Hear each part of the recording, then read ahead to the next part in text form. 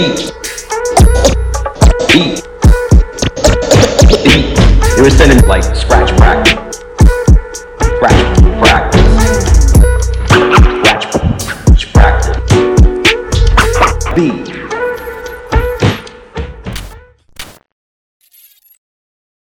What's good, everyone? Welcome back to season 2 of Shit Talks. My name is Gaby. I'll be your host for today. Super excited to be back. Well, today we're going to be talking about mental health, and I'm really excited for the people we have here today. I'm going to give everyone a chance to introduce themselves, say your name, pronoun, and a little bit about what you guys do. So I'll pass it over here. Hi, I'm Charlie Nutley. I'm a PA for my sister. She's an artist, and I go by he, him.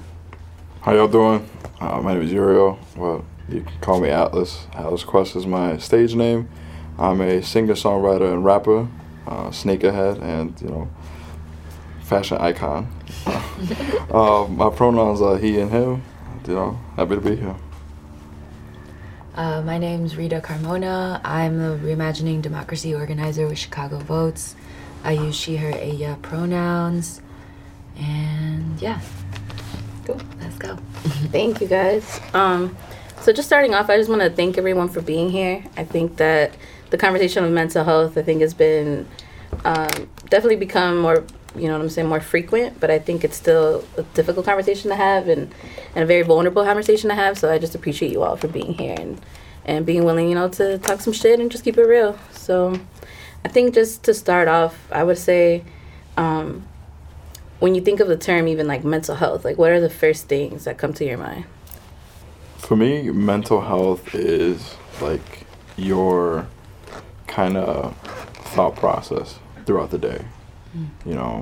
Where some days I could wake up and I'm just like, yo, today, carpe diem, conquer the shit out of everything.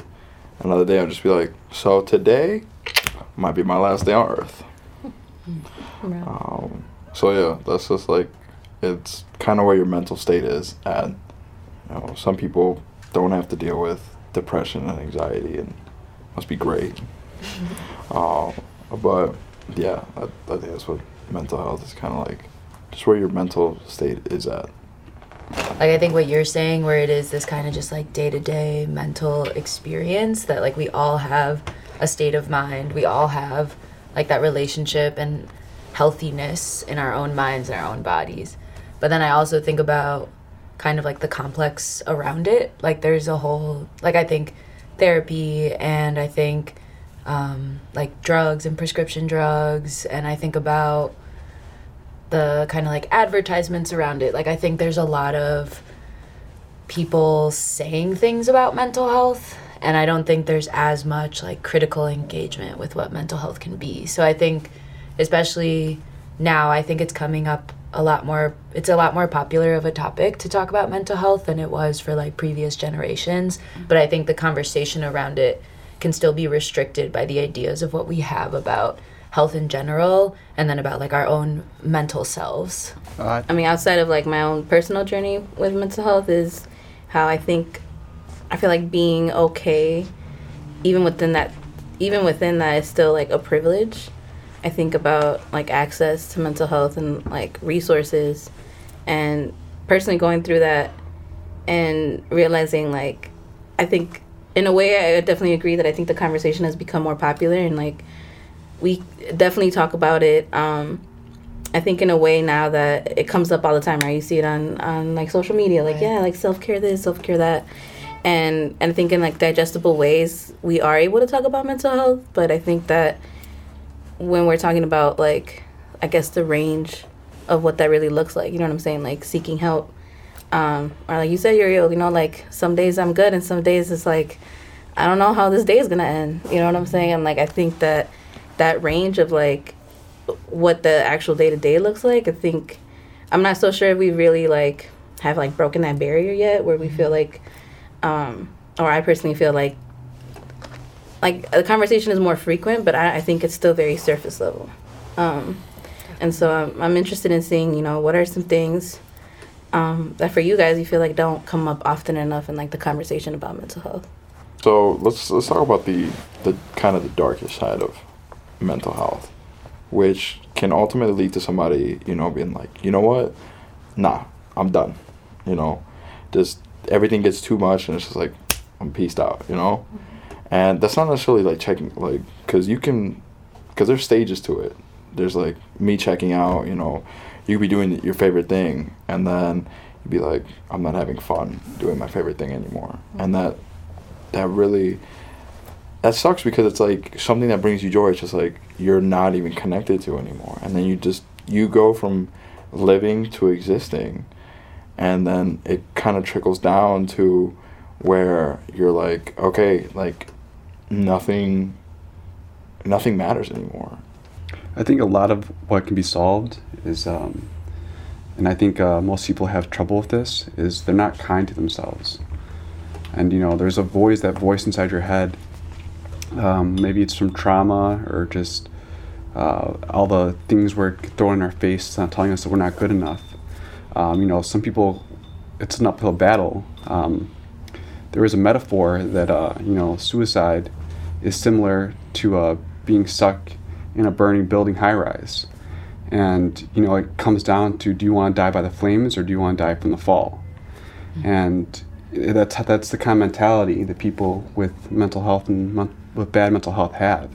They feel like there's no point, there's no way out of this. You know, for them, it's this huge choice of, I don't want to die by the flames. And the flames is, in this sense, you know, like depression, you know, inadequacy, any external factor that we may not see that is affecting them.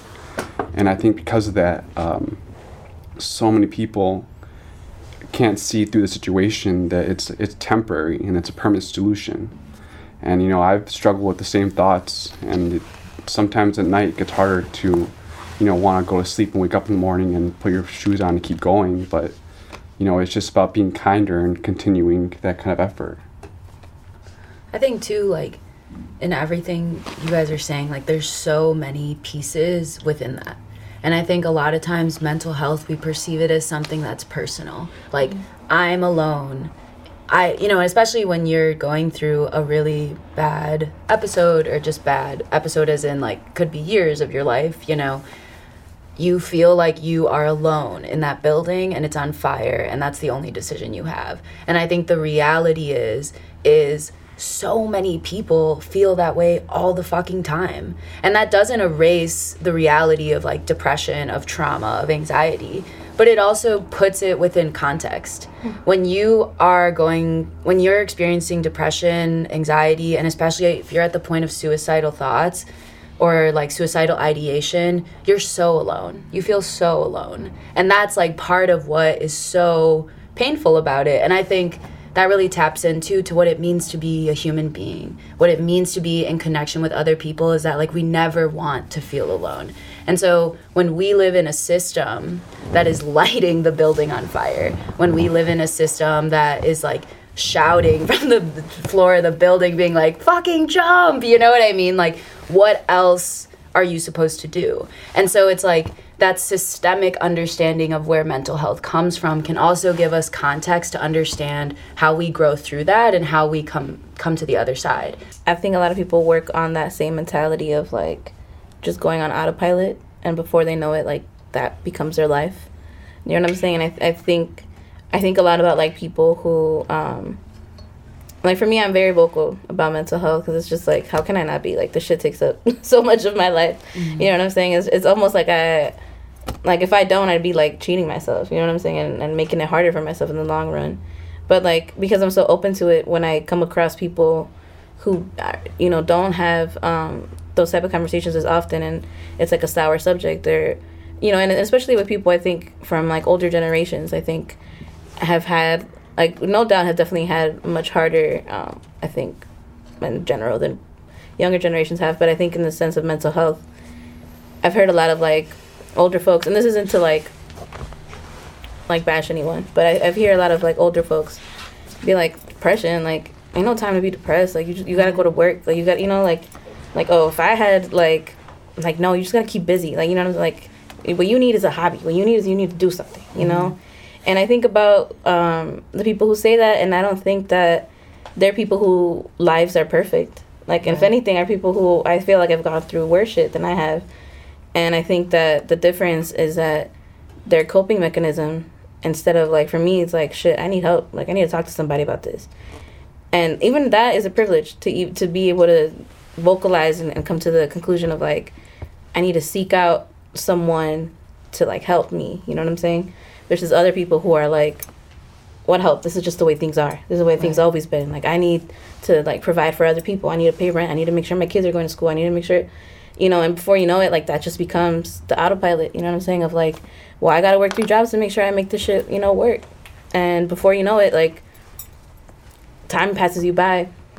And it is possible, I think, sometimes to bury things, you know what I'm saying? And just keep going. But, and I think that's how, like, people get brewed into, like, what depression? Like, you just need to work. You just need to do something. When whole time is like, shit, you probably need to talk to somebody more than I do. You know what I'm saying? Yeah, right. You know? And that's okay. You know what I'm saying? But I think that brings me to, like, I don't know, just thinking about access a lot. It's so wild how hard it is to get a therapist. I got on Medicaid after, like, the thing, and we'll talk about, like, even when you get access, how, like, shit that can be. Mm-hmm. But I literally called, you know, all the list of providers, and they're like, oh, this one doesn't take your insurance no more, or this one's a 6 to 8 week, you know, wait list, and it's like all that. I got put on this wait list, fam. It's been 6 to 8 weeks, and I still ain't got no call. Mm-hmm. So it's just mad difficult out here to talk to a therapist, and that's, like, high key one of the reasons why I went and got 4 jobs, because, like, bro, I can't talk to nobody, you know? You can talk to friends and whatnot, but at the end of the day, it's, you want to talk to a professional to be like, all right, bro, like, how and what patterns and what systems can I, like, take to alleviate some of this, like, mental stress, you know? 'Cause like you said, you know, we're not necessarily looking for solutions, but just to be like, all right, how can I make sure depression does not kick my ass today? Or, you know, anxiety, just feeling mad paranoid or whatnot, you know? So the fact that, yeah, it's been mad crazy to get a therapist is, you know, is ridiculous, because that not only necessarily falls on, like, the system, but it's like, you know, the older generation would be like, oh, you know, there's enough, you know, psychiatrists and therapists in the world. Really? Why the fuck am I on a 6 to 8 wait list, you know? So, yeah, shit is just fucking ridiculous. Yeah, I think therapy, like you're saying, like, there isn't enough access, and it's an amazing resource. Like, I went to therapy. I don't really see my therapist anymore, but she's still, like, my therapist, you know? But for, like, 7 years, like, every week for, like, 7 years, I was talking to a therapist. And I would, like, in no way, I probably wouldn't be here, and I probably wouldn't be here in the way that I am if it weren't for those 7 years of therapy. And I think a lot of what I learned from that, though, is that so many of the resources that can help you process and, like, grow through your mental health are around you outside of therapy, too. Like, I think being in community, like, doing collective work, like, doing something creative, being in nature, like, taking time to slow down and really be with yourself and allow yourself to just, like, release whatever is inside you, like, that is so powerful. And I think a lot of times therapy got me to the place where I could do those things. Mm-hmm. But I think, like, having a community of people, I think, makes so much more of an impact than people really understand. And I think being able to be vulnerable with people is really, really powerful. And I think not just vulnerable in, like, talking about how you feel, but, like, expressing how you feel and, like, creating something around what you feel, like, and doing that with other people can help release so much, like, can help,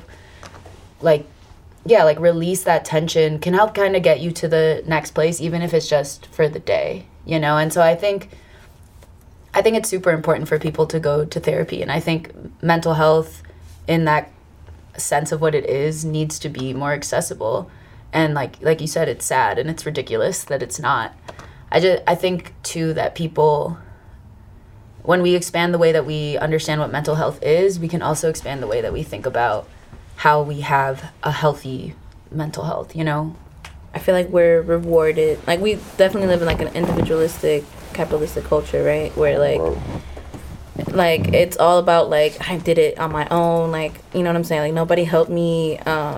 You know, like, I got me. And I definitely I'm a victim to that mentality as well. Like, not even, like, too far removed from, like, the present. You know what I'm saying? Like, definitely, I think that, you know, what I'm hearing a lot of what you guys are saying is, like, relying, like, outside of just, like, yes, like, professional help, right?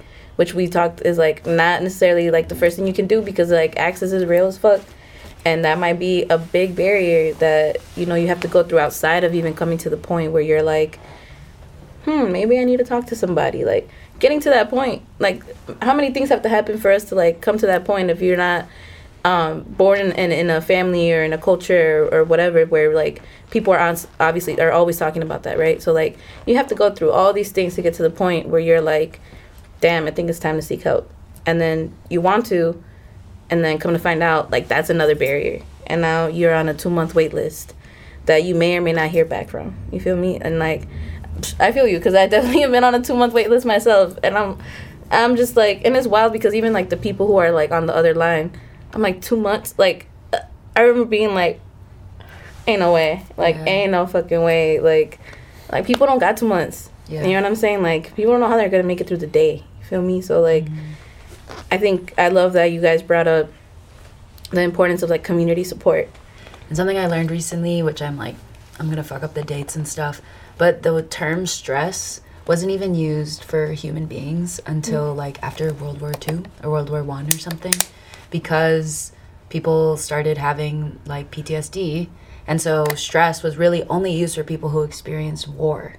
And then as, like, and it was called, it was all, there's so much around it, but, like, PTSD used to be called, like, shell shock syndrome or something. Like, they've really watered it down to make it a lot more of, like, an accessible, like, this thing that doesn't even sound like that big of a deal. And, like, so many people have PTSD, you know? I know so many people that are like, that's a diagnosis I have. Like, I was diagnosed with PTSD when I was younger. And so it's like, what does that really mean, you know? Like, when the original definition of this word, first, wasn't even human. 2, was associated with, like, wartime. 3, now it's associated with, like, the experiences you have from, like, having a difficult childhood, you know? And that's very valid because trauma can, like, exist in so many different ways. But I think you also see how, like, the world has changed over time. Like, when different generations talk about different experiences with mental health, there was a different experience of being alive. Like, even you look at the way, like, inflation has worked. You look at minimum wage. Like, people can't afford the things they used to be able to afford. When you could survive on, like, bread and eggs, and you knew at least you could buy, like, fucking rice and beans and eggs, and you could afford, like, a cheap little apartment. Like, you knew, even if things were really, really hard, that you could have a house over your head, something to eat, and your kid could go and have, like, the barest minimum of a decent education. Like, there's so many people who can't say that anymore.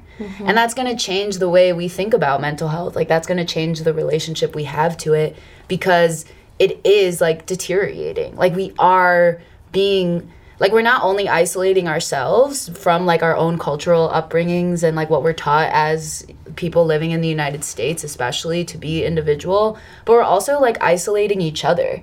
Like, we're telling ourselves, the more you tell yourself, like, I'm on my own and I can do this on my own, and, like, that we keep telling each other that and teaching people that, like, that becomes reality. And so I think with the pandemic, it's really interesting because the reality is...